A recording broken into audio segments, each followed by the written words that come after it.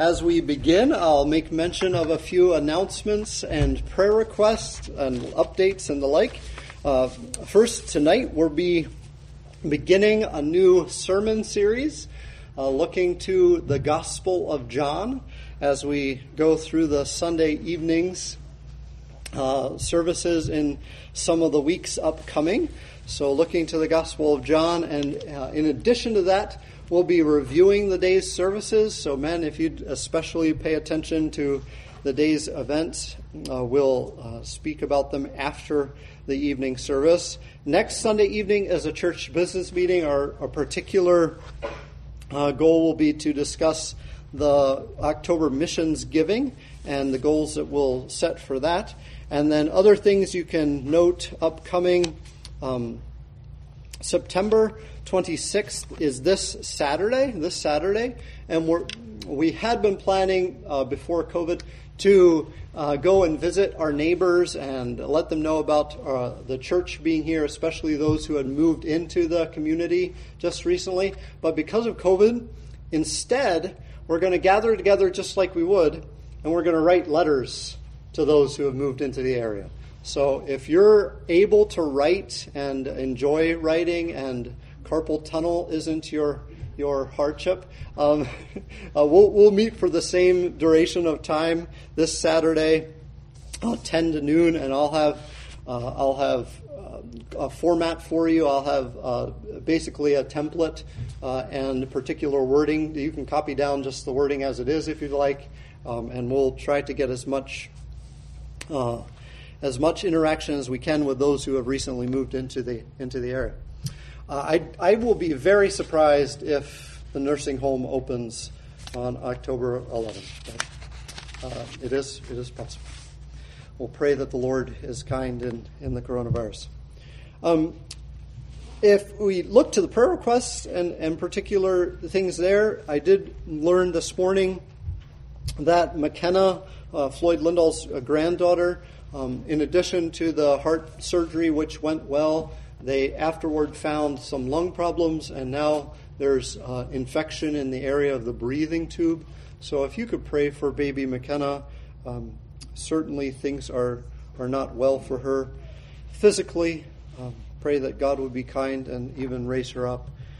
Bruce is Lynn's friend, and we prayed for him in the past. He's worse and worse, and obviously not doing well. And he is not a believer.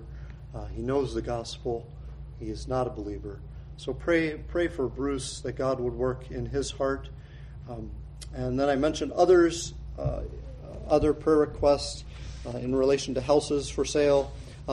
Calvary Baptist Church in Winona is pastored by Adam Burge. I do not know him personally, but we'll pray for Pastor Burge that God would bless in the ministry, even as they have all of the things that all the other churches are going through, trying to figure out what to do and how to meet and how to minister in the time, in the current circumstances. So other things that you know from listening to the news, certainly God is changing and working in our nation, and might God get our attention and get our adoration and petition, even as we see things going on in the world around us. Our scripture memory is Proverbs 23, verses 15 and 16. My son, if your heart is wise, my own heart also will be glad, and my inmost being will rejoice when your lips speak what is right. Proverbs 23, verses 15 and 16. God has been kind in giving us emotions so that our inmost being can rejoice. Might we use all of that joy for things proper and in accordance with the directions of the Lord? Might we rejoice in what is right and good and beautiful and true? Might the Lord even receive praise from our lips as our inmost being rejoices.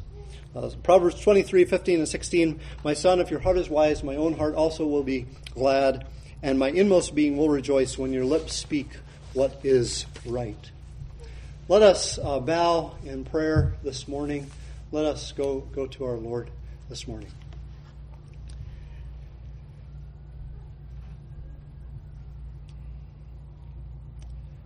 Our Lord, we thank you that you have, in your kindness, gathered us together. We are but sheep, and you are the great and good shepherd.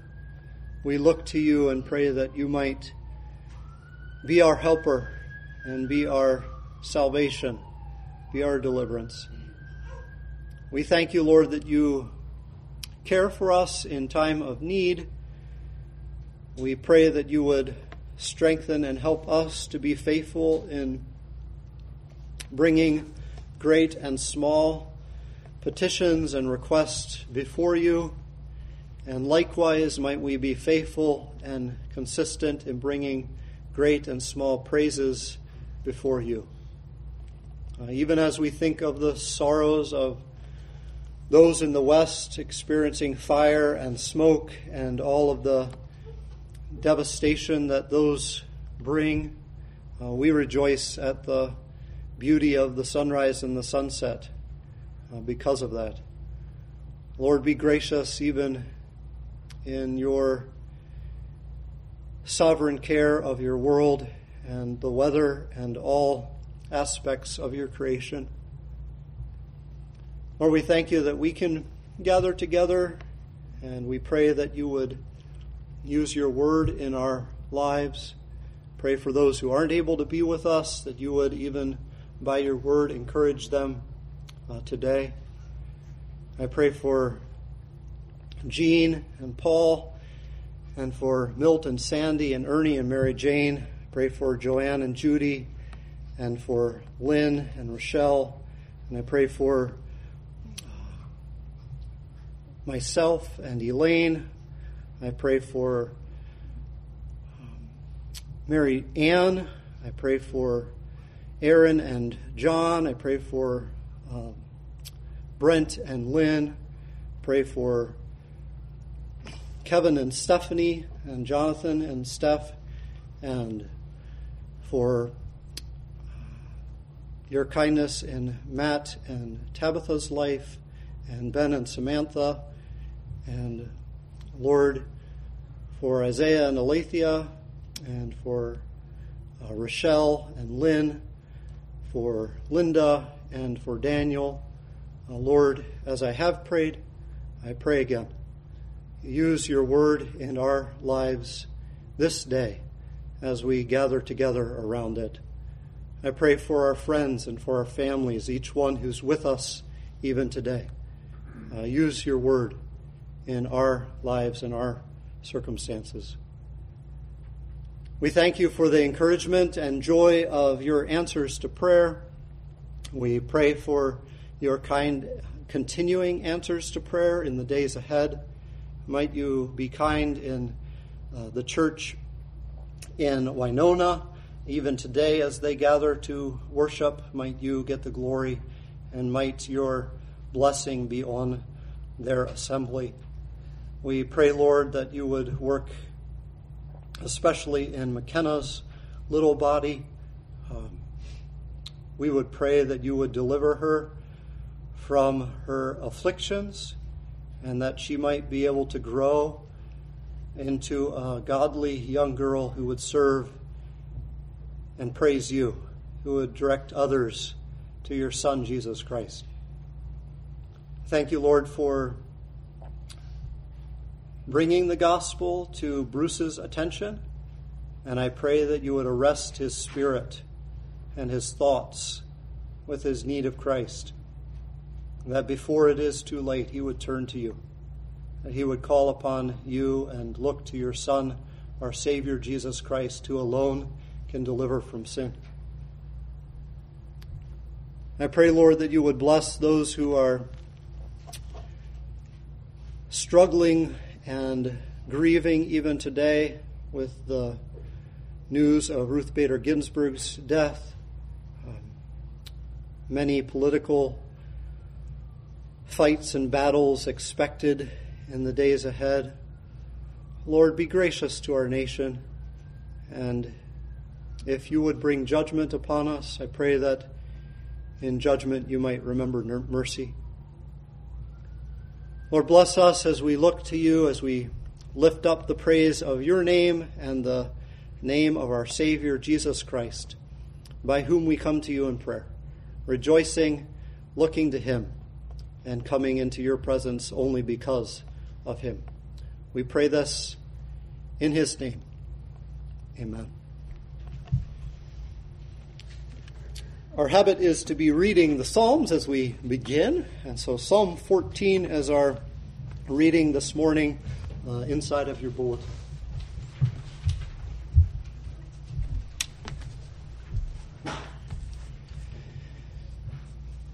Psalm 14, verse 1. The fool has said in his heart, "There is no God."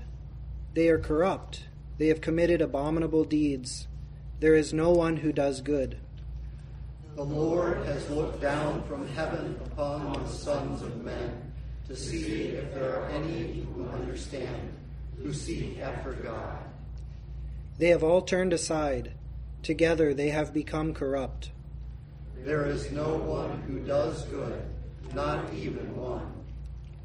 Do all the workers of wickedness not know, who eat up my people as they eat bread, and do not call upon the Lord?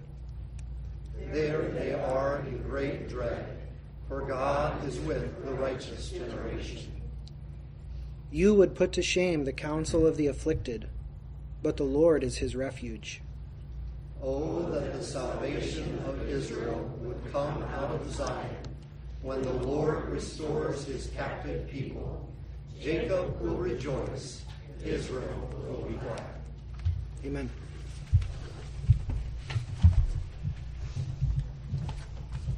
As we come together in song today, we're focusing on the union that we have with Christ. Hymn number 206 in the gray hymnal.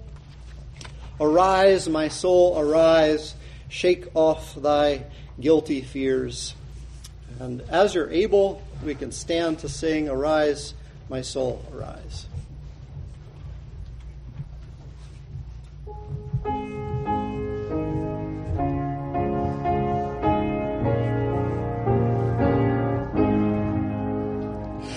Arise, my soul, arise, shake off thy guilty fears, the pleading sacrifice in my behalf appears. Before the throne my surety stands, before the throne my surety stands, my name is written on his hands. He ever lives above for me to intercede.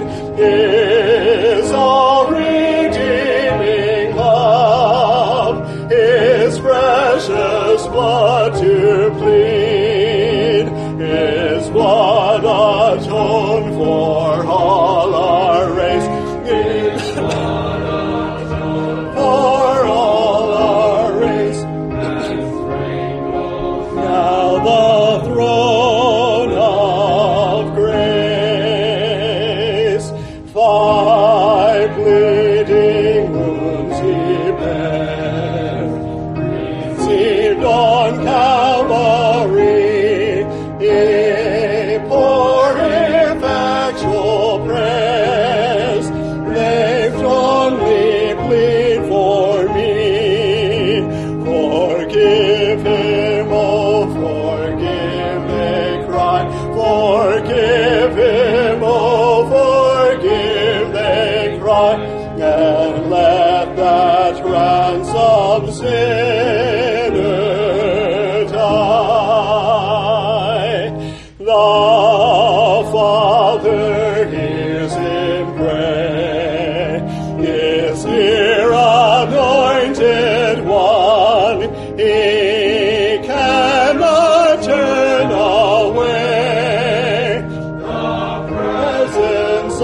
of his Son. His Spirit answers to the blood. His Spirit answers to the blood and tells me I am born of God.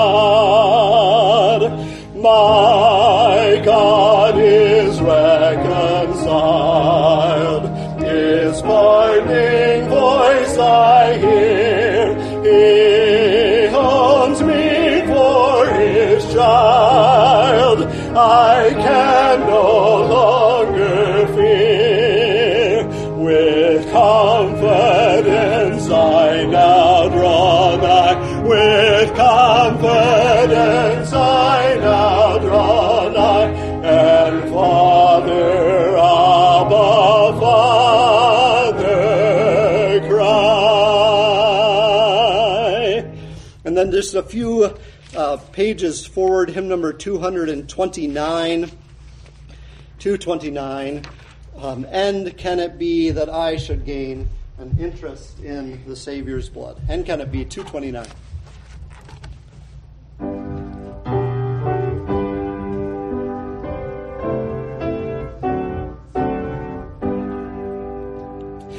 And can it be that I should gain an interest in the Savior's blood?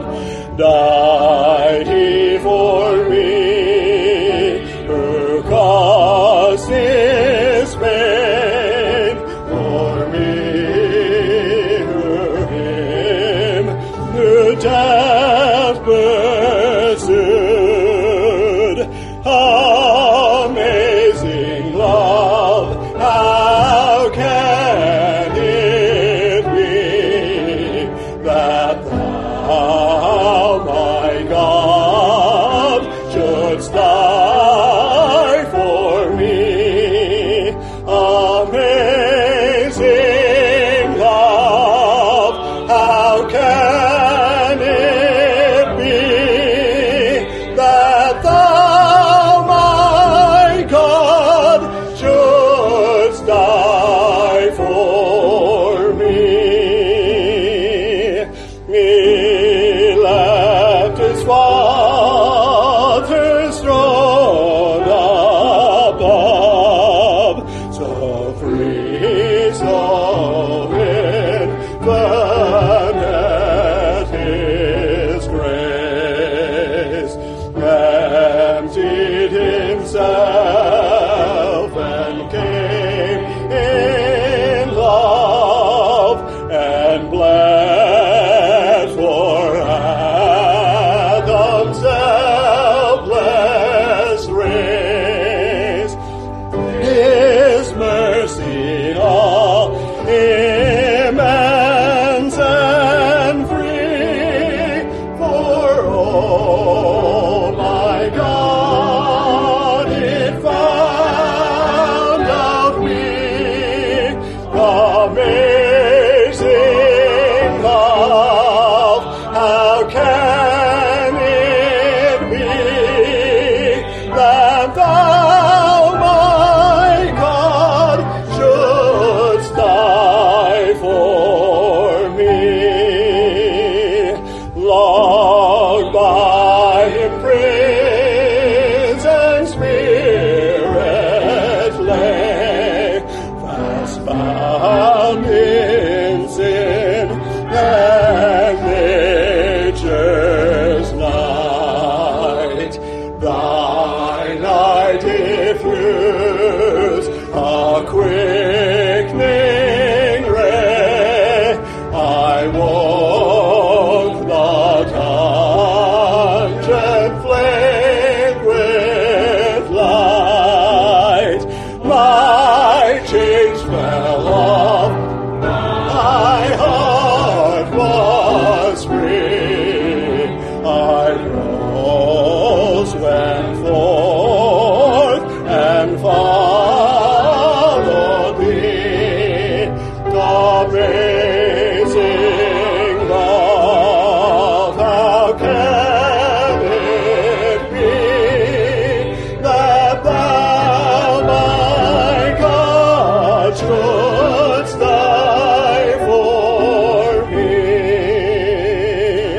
No condemnation now I dread.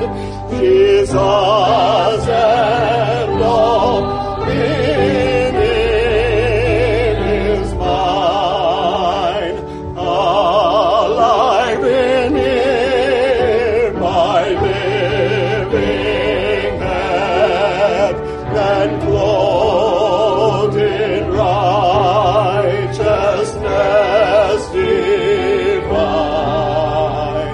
Bold I approach the eternal throne, and claim the crown through Christ my own.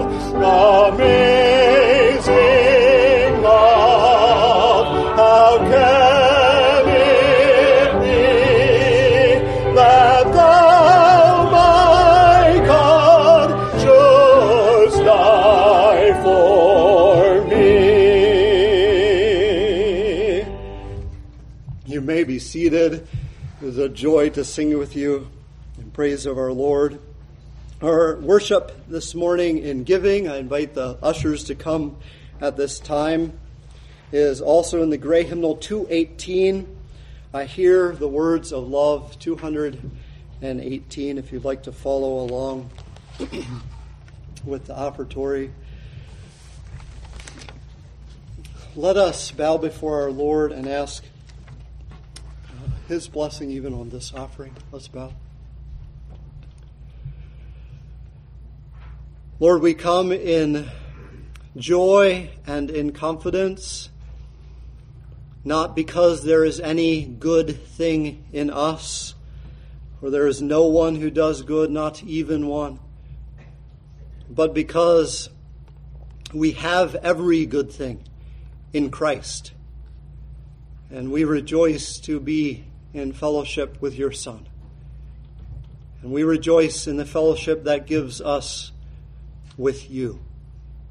Lord, comfort our hearts as we look to you. Give us great joy as we look to you. Bless even this offering as you have bountifully blessed us. Might you use it for your glory, we pray in Christ's name. Amen.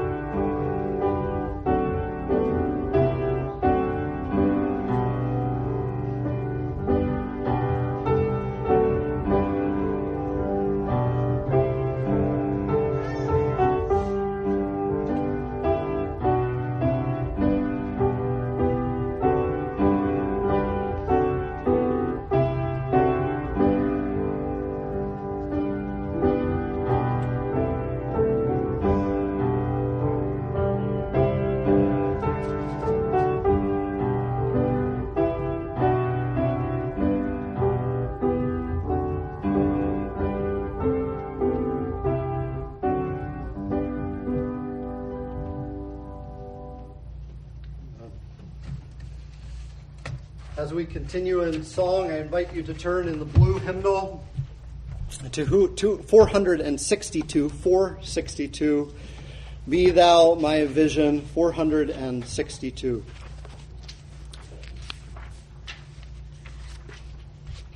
The last verse, High King of Heaven, will sing a cappella, 462, Be Thou My Vision.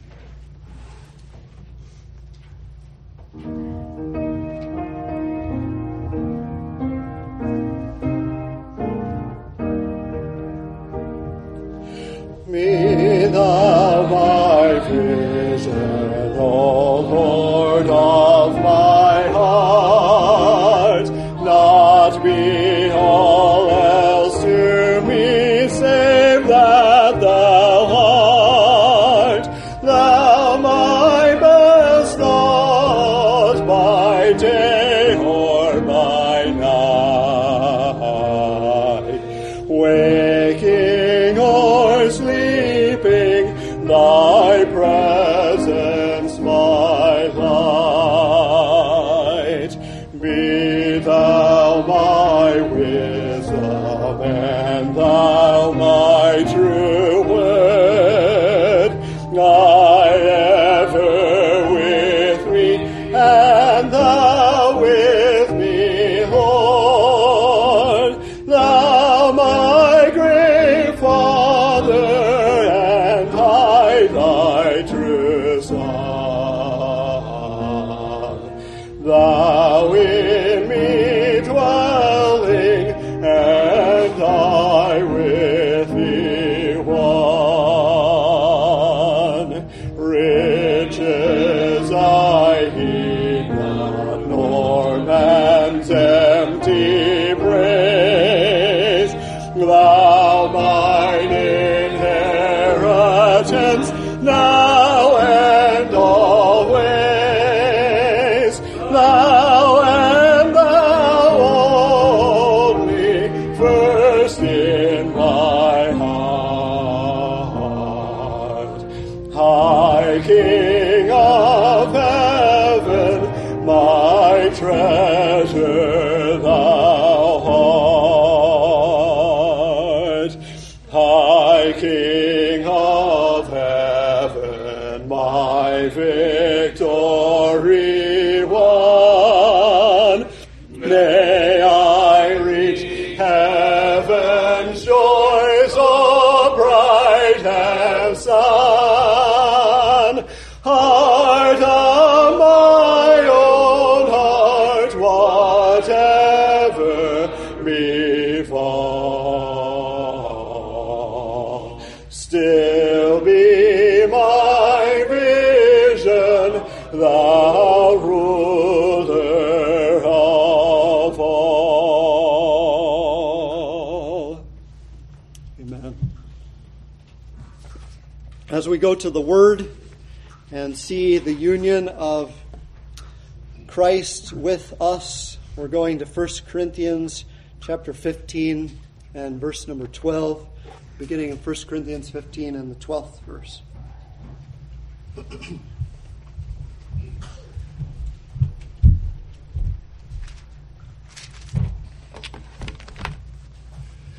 1 Corinthians 15, 12 through 22. Now if Christ is proclaimed as raised from the dead, how can some of you say that there is no resurrection of the dead? But if there is no resurrection of the dead, then not even Christ has been raised. And if Christ has not been raised, then our preaching is in vain, and your faith is in vain. We are even found to be misrepresenting God, because we testified about God that he raised Christ, whom he did not raise, and if it is true that the dead are not raised. For if the dead are not raised, not even Christ has been raised.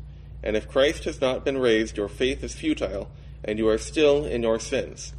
Then those also who have fallen asleep in Christ have perished. If in Christ we have hope in this life only, we are of all people most to be pitied. But, in fact, Christ has been raised from the dead, the first fruits of those who have fallen asleep. For as by a man came death, by a man has come also the resurrection of the dead. For as in Adam all die, so also in Christ shall all be made alive. Let's pray. Our Heavenly Father, we thank you first and foremost for your resurrection, the resurrection of Christ.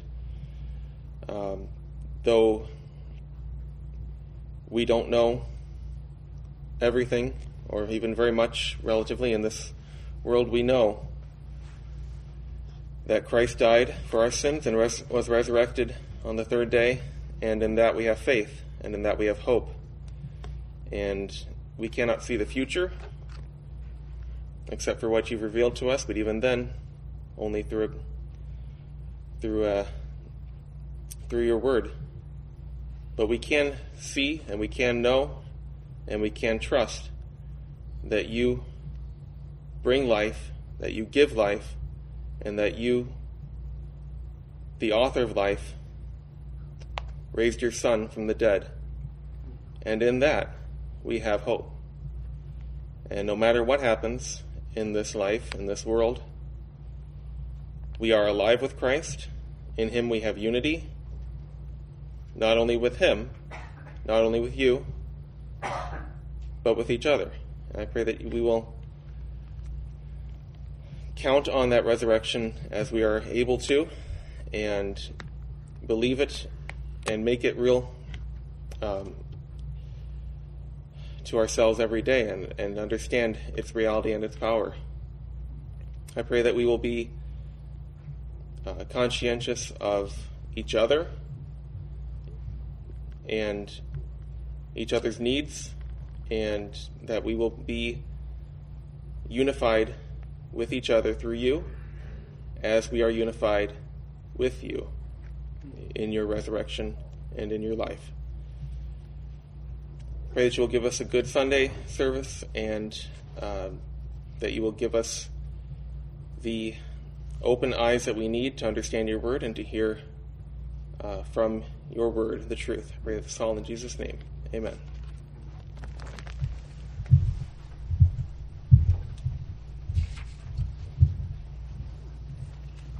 As we continue, we'll look to the blue hymnal once again. Hymn number 390 in the blue. Jesus paid it all. 390 in the blue. Jesus paid it all.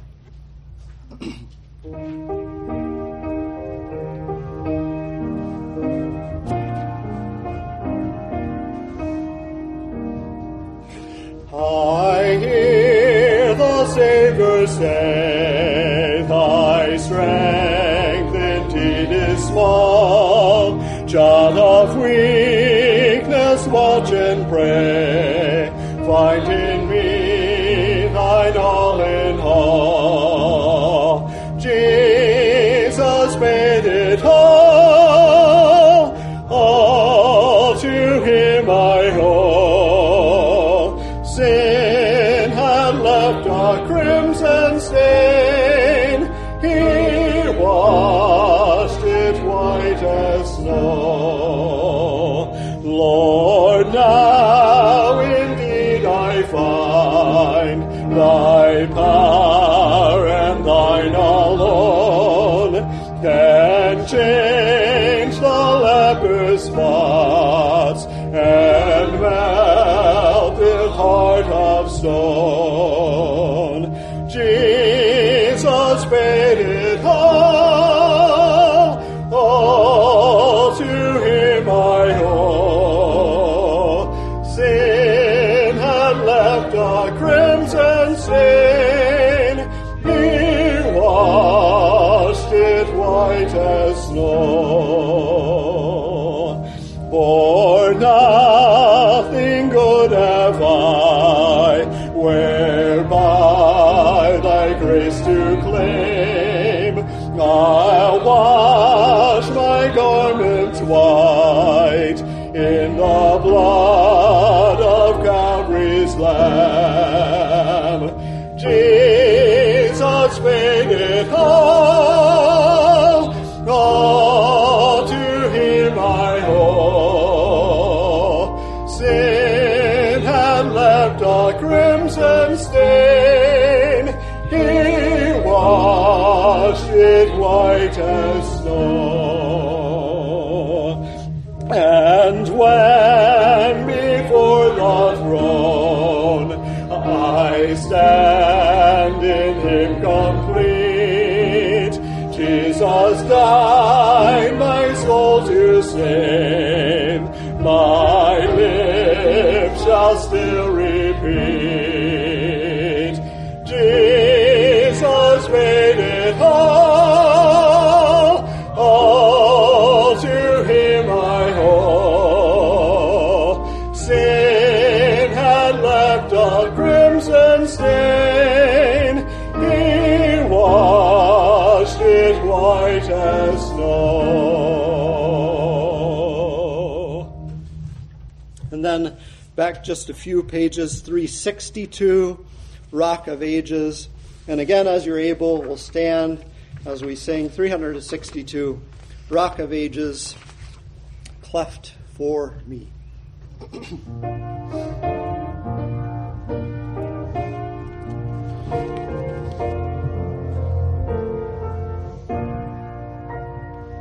Rock of ages, cleft for me, let me hide myself in thee.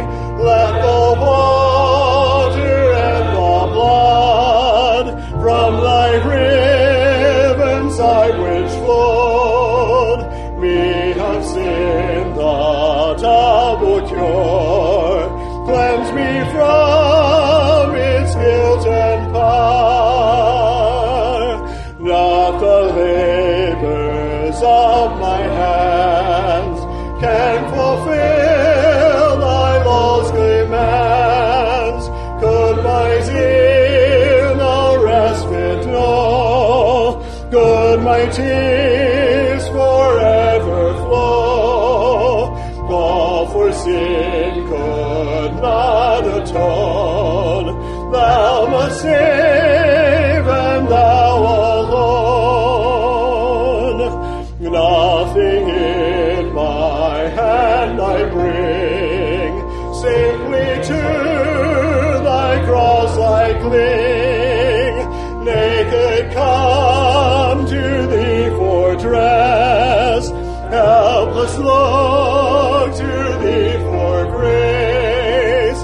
Shall I to the fountain fly?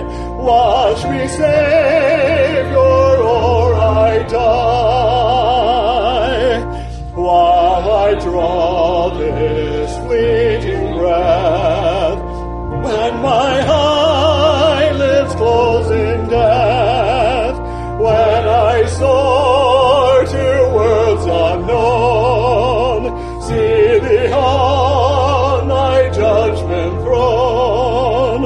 Rock of ages, cleft for me, let me hide myself in thee. Then above the world and sin, through the veil drawn right within, I shall see him face to face, sing the story saved by grace. Rock of ages, cleft for me, let me ever be with thee. You may be seated. As we come to the Word this morning, we come to our last sermon in the book of Haggai. We rejoice in what God teaches us, Old Testament and New Testament, as He has clearly revealed to us in the New Testament. We are to look to the Old Testament and learn that we might love the Lord rightly and hate that which He hates, and not come under the wrath of God because of following the example of those who are unbelieving. Today, as we come to this last segment in the book of Haggai, we'll read verses 17 through 23. Haggai chapter number 2, verses 17 through 23. We're picking it up in the middle of the previous paragraph, but the context, I think, is clear as we pick it up. Haggai chapter 2. I'll begin by reading verse 17 to the end. I smote you in every work of your hands with blasting wind, mildew, and hail, yet you did not come back to me, declares the Lord. Do consider from this day onward, from the 24th day of the 9th month, from the day when the temple of the Lord was founded, consider, is the seed still in the barn? Even including the vine, the fig tree, the pomegranate, and the olive tree? It has not borne fruit. Yet from this day on I will bless you. Then the word of the Lord came a second time to Haggai on the 24th day of the month, saying, Speak to Zerubbabel, governor of Judah, saying, I am going to shake the heavens and the earth. I will overthrow the thrones of kingdoms and destroy the power of kingdoms of the nations, and I will overthrow the chariots and their riders, and the horses and their riders will go down, everyone by the sword of another. On that day, declares the Lord of hosts, I will take you, Zerubbabel, son of Shealtiel, my servant, declares the Lord, and I will make you like a signet ring, for I have chosen you, declares the Lord of hosts. Here we have God telling what he has done and what he will do. Telling what he had done among the people of Judah and what he promised to do in a future time among the people of Israel. You may get in the mail some of the same bulk mailings that I sometimes get, that my wife and I rather quickly chuck into the recycling. It says something to the fact that you are the lucky winner of one of several prizes. Right? Now, why is it that we chuck it right in the trash? Because we know that the promise is no good. The promise is not trustworthy. I think I've told you, I forget, but for the sake of those who haven't heard or don't remember, I was about 10 or 11 or 12 when I was first disillusioned of this whole promise and a reward. So I loved reading. Back then, the computers were rather new. I think we were past the Model 86, and we were somewhere in the realm of 286 and 386 of the IBM processors. And my dad and we would read the Computer Shopper, and I would read it rather extensively because it looked so fascinating to all these fast, glitzy, glamorous computers. And at one point, I bought another magazine, and it had those scratch rewards. If you scratch it off and it matches, you get a computer. And I scratched one after another, and I got exactly what was underneath. And I was so delighted. I was going to get a computer. And I was young. I didn't have any computer at this time. I was going to get a computer. Well, I sent in this. I sent in the scratch and the reward to the address that was listed. I didn't tell them my age, and I did look in the details of the fine print. There was no age limit. Plus, I hadn't told them. Guess what happened? 3 months later, 6 months later, 10 years later, I was still waiting. I learned I should probably photocopy before I send those in. That I learned. But I also was disillusioned. They are not telling the truth. Well, on rare occasions they are. But most of the time, they say, this is free. And it's free with a purchase. There are all kinds of circumstances of life which you have probably experienced, where the reward doesn't match up with the promise. Well, here we learn, as we come to the end of Haggai, we're reminded of the main truth of the whole book. And we learn that God can change the deprivation of judgment to the fruitfulness of blessing. God can change the deprivation of judgment to the fruitfulness of blessing. And this is his promise. This he has promised here to the people of Israel. This he has promised to us, if we will but trust in him, hope in him, look to him and to his Son. Might we pray that the Lord would direct our hearts to this text and to understanding it aright and to loving it aright. Might we bow.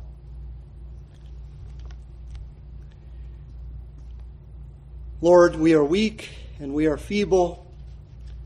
Strengthen us to attend to your word. Might we listen to it with ears to hear. Might we be obedient and submissive. I thank you for your word, and I thank you for your promises, yea, even the surety of them and the clarity of them. I pray this in Christ's name. Amen. God can change the deprivation of judgment into the fruitfulness of blessing. We have already seen, as we've gone through the book of Haggai, we've already seen God judging, God working sovereignly in weather, in crops, in nations, in human hearts, God working sovereignly in judgment. We've seen, for example, verse number 6, you have sown much, but harvest little. You eat, but there's not enough to satisfy. You drink, this is chapter 1, sorry, and there is not enough to become drunk. You put on clothing, but no one is warm enough. He who earns holes earns wages to put it into a purse with holes. Why? Verse 9 tells us, behold, it comes to little when you bring it home. I blow it away. That's the same language of certainty and language of clarity that's spoken of, for example, even in our text, verse number 17. I smote you and every work of your hands with blasting wind, mildew, and hail. Yet you did not come back to me, declares the Lord. We see two things clearly as we think about the judgment that God can change into blessing. We see the certainty of judgment. The certainty of judgment. This language, I smote you and every work of your hands with blasting wind. This is actually particular language speaking. The blasting wind was the wind coming over from the east, coming over the desert, the Arab desert, and coming into Israel. And this wind, picking up the heat, the scorching heat of the desert, would blow on the crops. And with its continual heat of blowing, the crops would wither. They would perish. God has control of the judgment, even of the things that naturally occur in His creation. And the certainty of this judgment is clear for the people of Israel. As you think about the people of Israel, you think about the fact that God has promised that there will be blessing and judgment. This is Jeremiah 18. Can I not, O house of Israel, deal with you as this potter does? Declares the Lord. Behold, like the clay in the potter's hand, so are you in my hand, O house of Israel. At one moment, I might speak concerning a nation or concerning a kingdom to uproot, to pull down, to destroy it. If that nation against which I have spoken turns from its evil, I will relent concerning the calamity I plan to bring it. Or, at another moment, I might speak concerning a nation or concerning a kingdom to build up or to plant it. If it does evil in my sight by not obeying my voice, then I will think better of the good with which I had promised to bless it. God is guaranteeing judgment. In the Jewish context, that judgment was clear from the beginning of the covenant. You read, for example, Deuteronomy 30. And you find clearly that when Israel sins, God promised judgment. But that same truth, that same reality, that where there is sin, God will certainly bring judgment, that same reality abides today. That same reality abides for us. The wages of sin, God says, is death. It's important that we teach our children these basic salvation truths. We are all sinners, and the result of being a sinner is death. God has said it. God has promised. So it must be. And then, if we continue on in our sin, and we do not clean our accounts with God by Christ, in Christ, if we do not look to Christ, Hebrews 9 tells us it's appointed to men once to die, and after this, the judgment. Judgment is clear, and judgment is certain.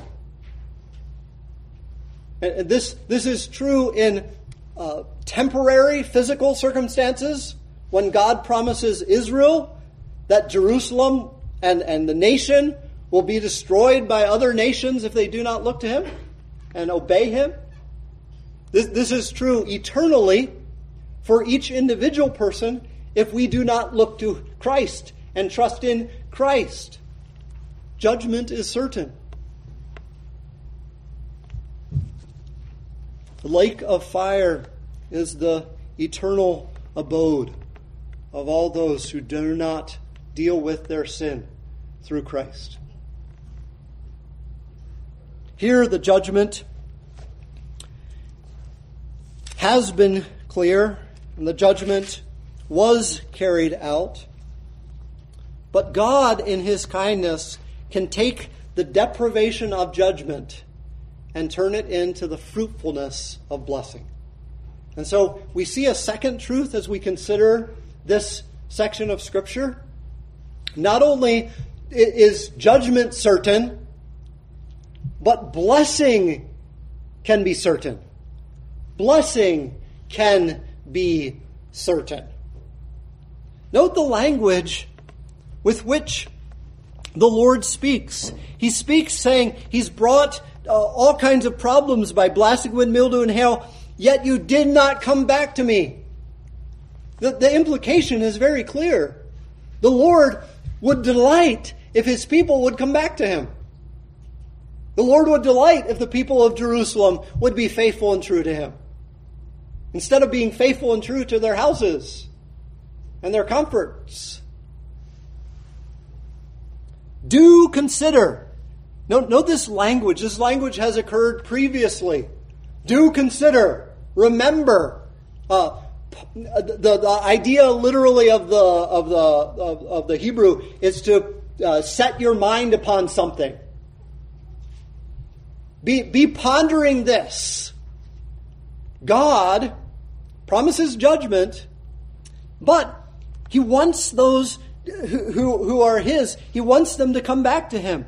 He wants the Jews to return to Him. Do consider from this day onward, from the 24th day of the 9th month, from the day when the temple of the Lord was founded. Consider, is the seed still in the barn? Even including the vine, the fig tree, the pomegranate, and the olive tree? It has not borne fruit. Now, I have previously, in thinking about this verse, I think thought of it wrongly. I thought of it in terms of you don't have much seed. You have a little bit of seed in the barn, and you have a little bit of crops and trees and fruit that's been, the vines and things have been spared from previous judgment by the Lord. But God is going to turn it around. That's how I previously had been thinking about that verse.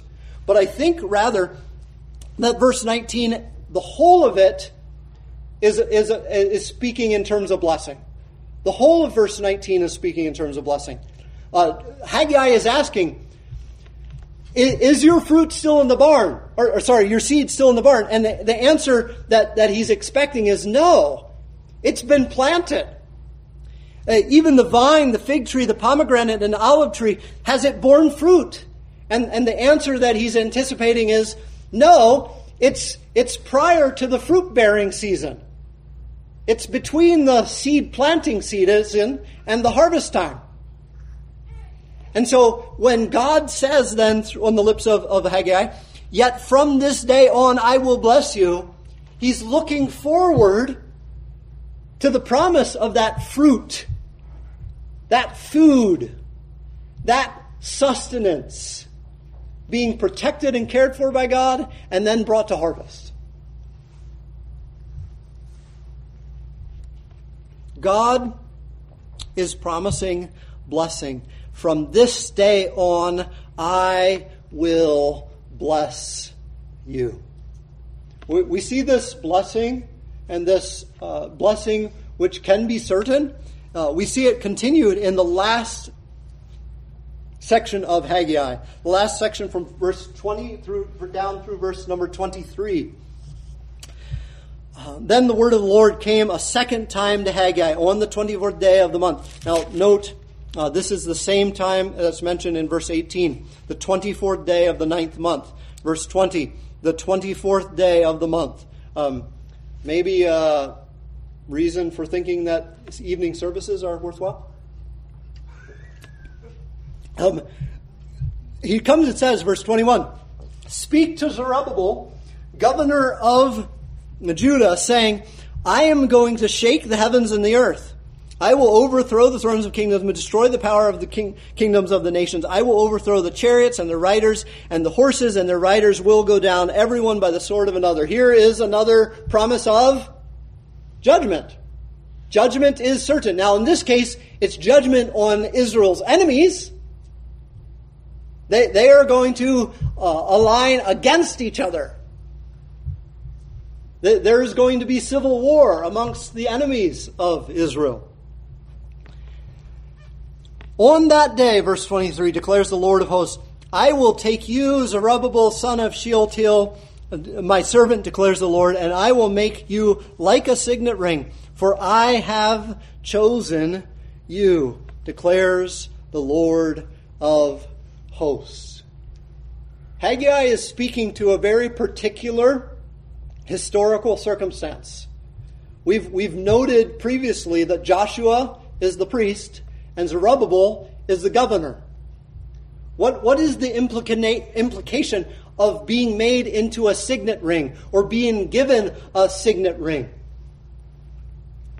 I will make you like a signet ring, for I have chosen you, declares the Lord of hosts. What does that mean?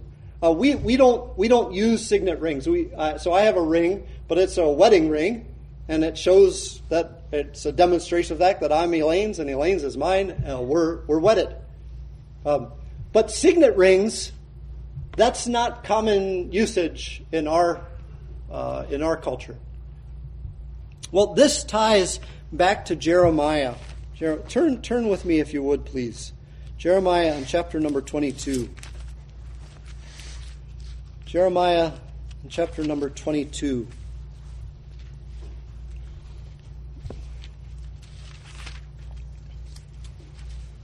Verse number 24. Jeremiah 22:24. Note the kind of language that's used here. Jeremiah is prophesying to Jehoiakim, the son of Jehoiakim. In this passage, he goes by the name Coniah. Jehoiakim is known in this passage as Coniah.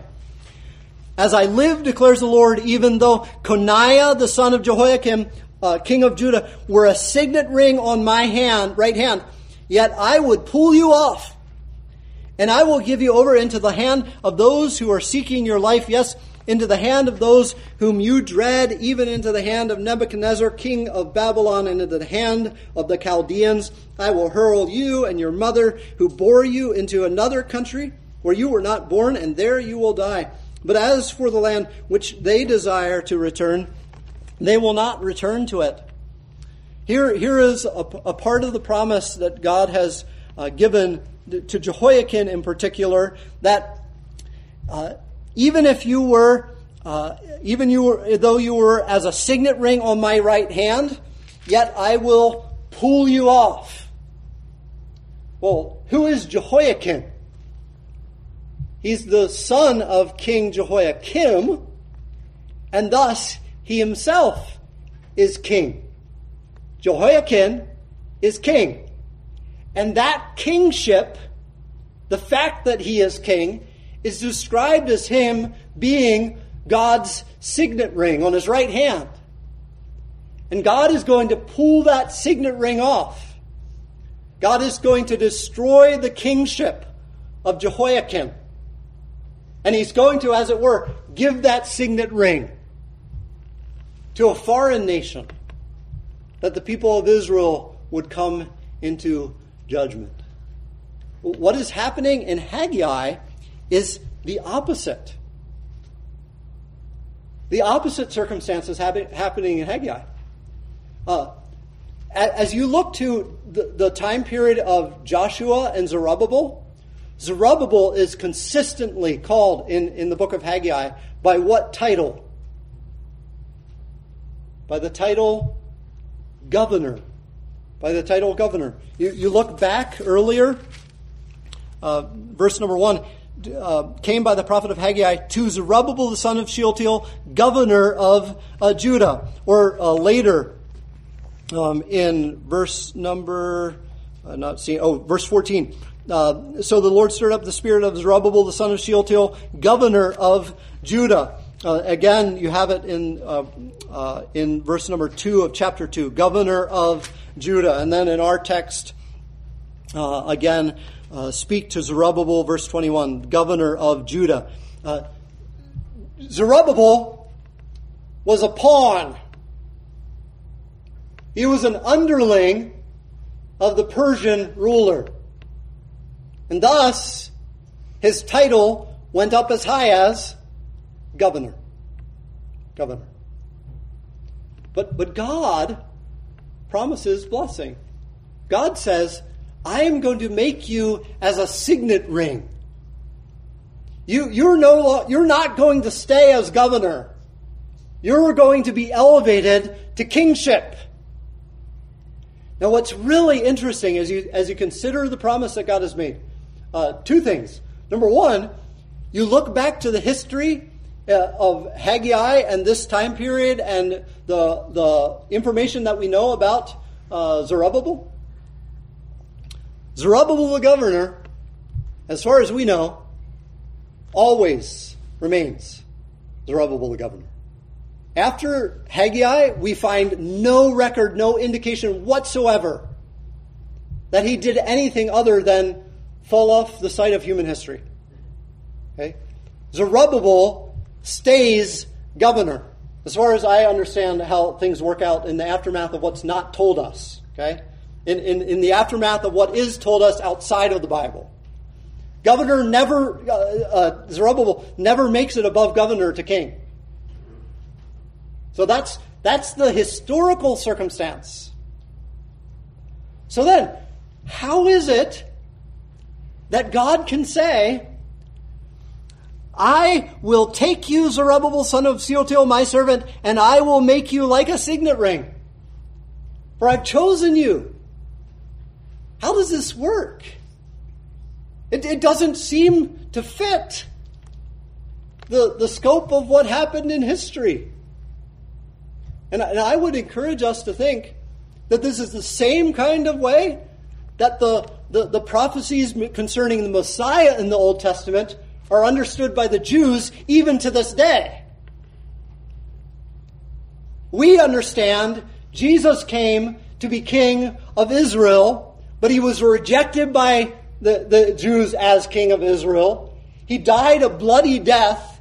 He died under the power of the Romans. And if you read the Old Testament and you read the promises of the Messiah coming in victory, coming as king, coming to reign, you might think of Jesus and you might think, this didn't work out. God's promises seem to have faltered. But would that be a good way of thinking about the Old Testament promises about the Messiah? Not at all. You see, God isn't done with what Jesus has done. Jesus will one day return in the clouds, take the church to be his own. And then he will come to earth in victory and set up his kingdom and reign as has been foretold. Exactly as has been foretold.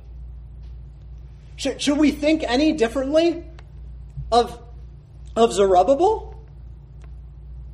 So one day, those who are the Lord's will reign with him. Will that include Zerubbabel? I believe, on the basis of the Word of God here in Haggai, most certainly it will include Zerubbabel.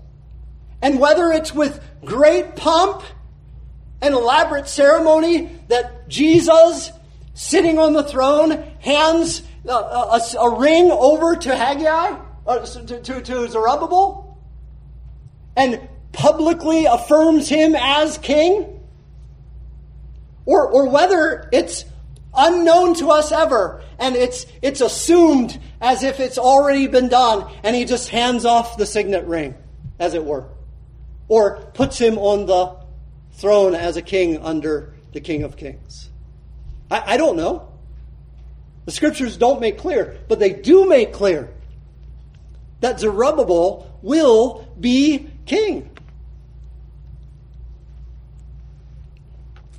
God has promised, so it must be. This is the same kind of thing that we think of when we think about the promise that we've already read of in chapter 2 and verse 9. The latter glory of this house will be greater than the former. Now, what happens after the temple is concluded in 516 BC, or thereabouts, as we learn from Ezra?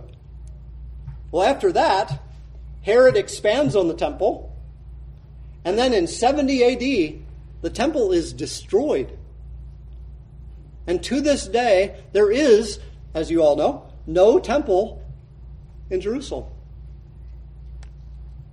Has God's promise failed? No. God's promise has not failed. Well, let me read from a commentator. None of these things happened in the lifetime of those who heard Haggai. The temple was finished in 516 BC, but the treasures of the nations were never brought in an eschatological sense.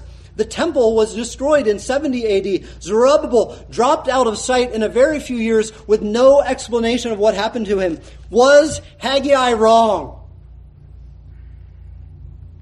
No and no.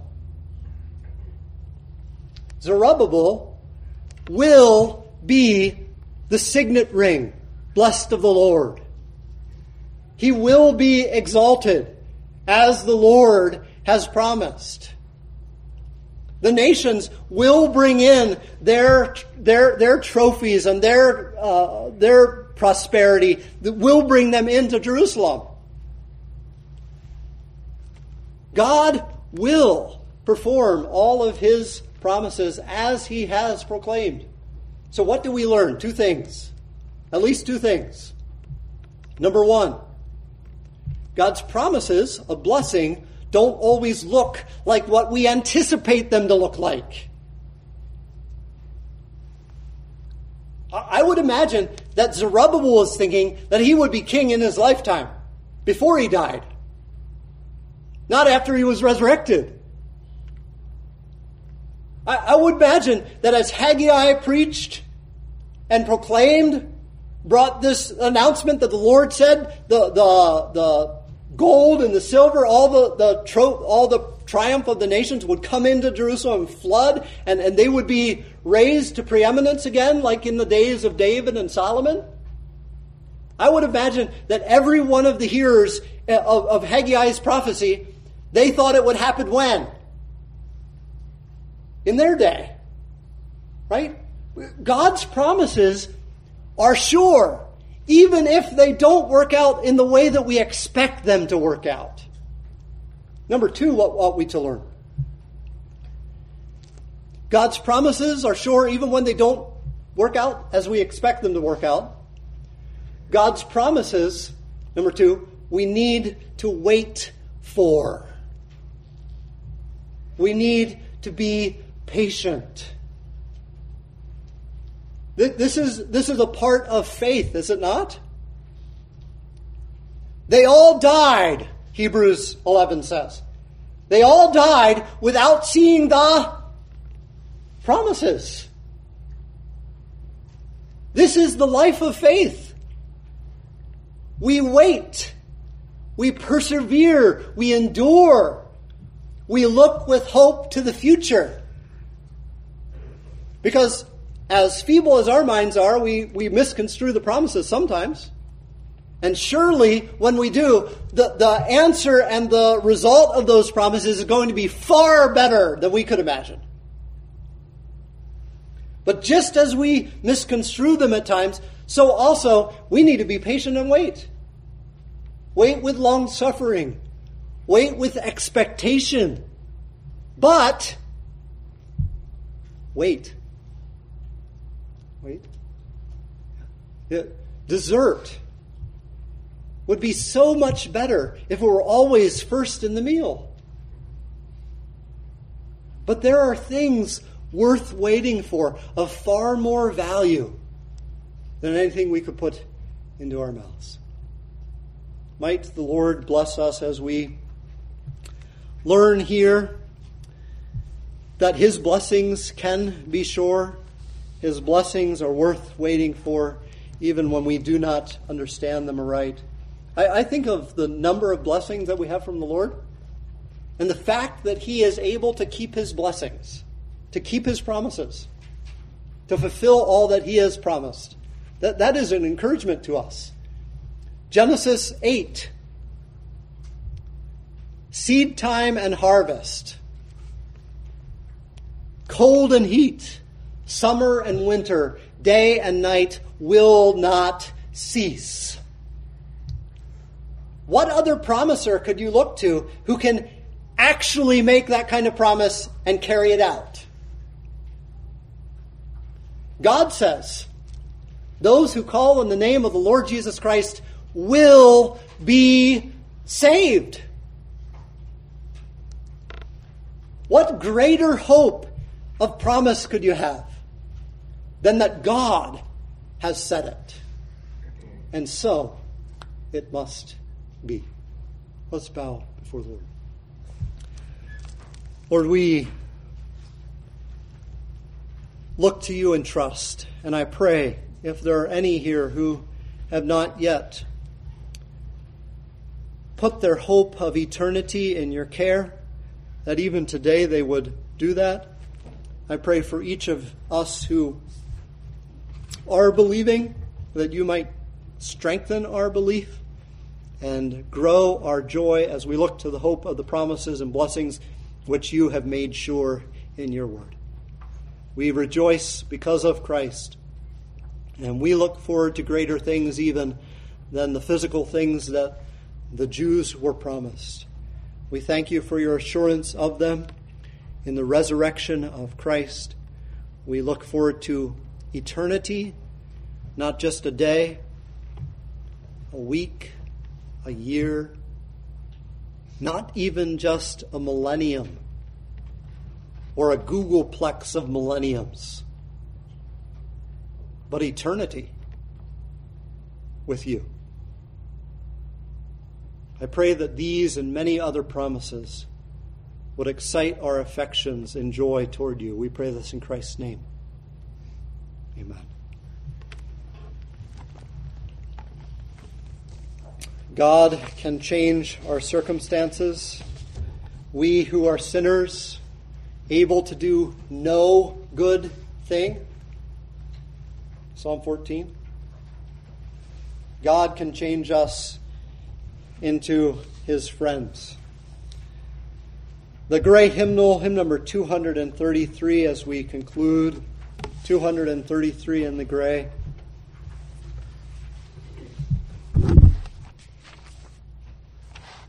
I invite you to stand and we'll sing together.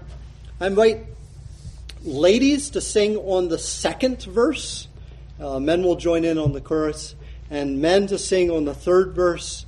Ladies will join in on the chorus. So ladies on the second and men on the third. Let's sing hymn number 233.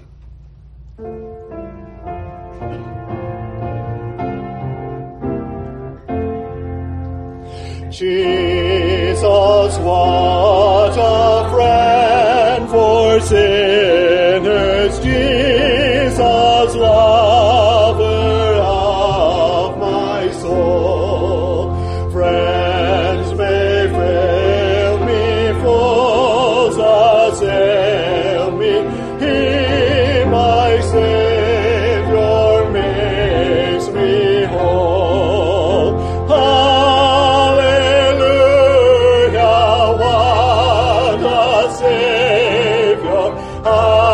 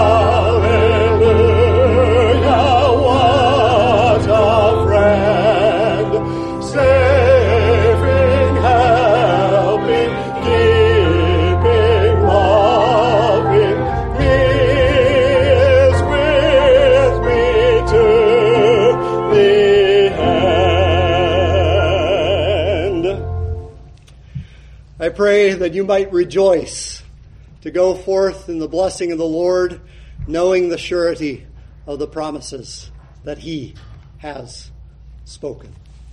God bless. Yard Smith.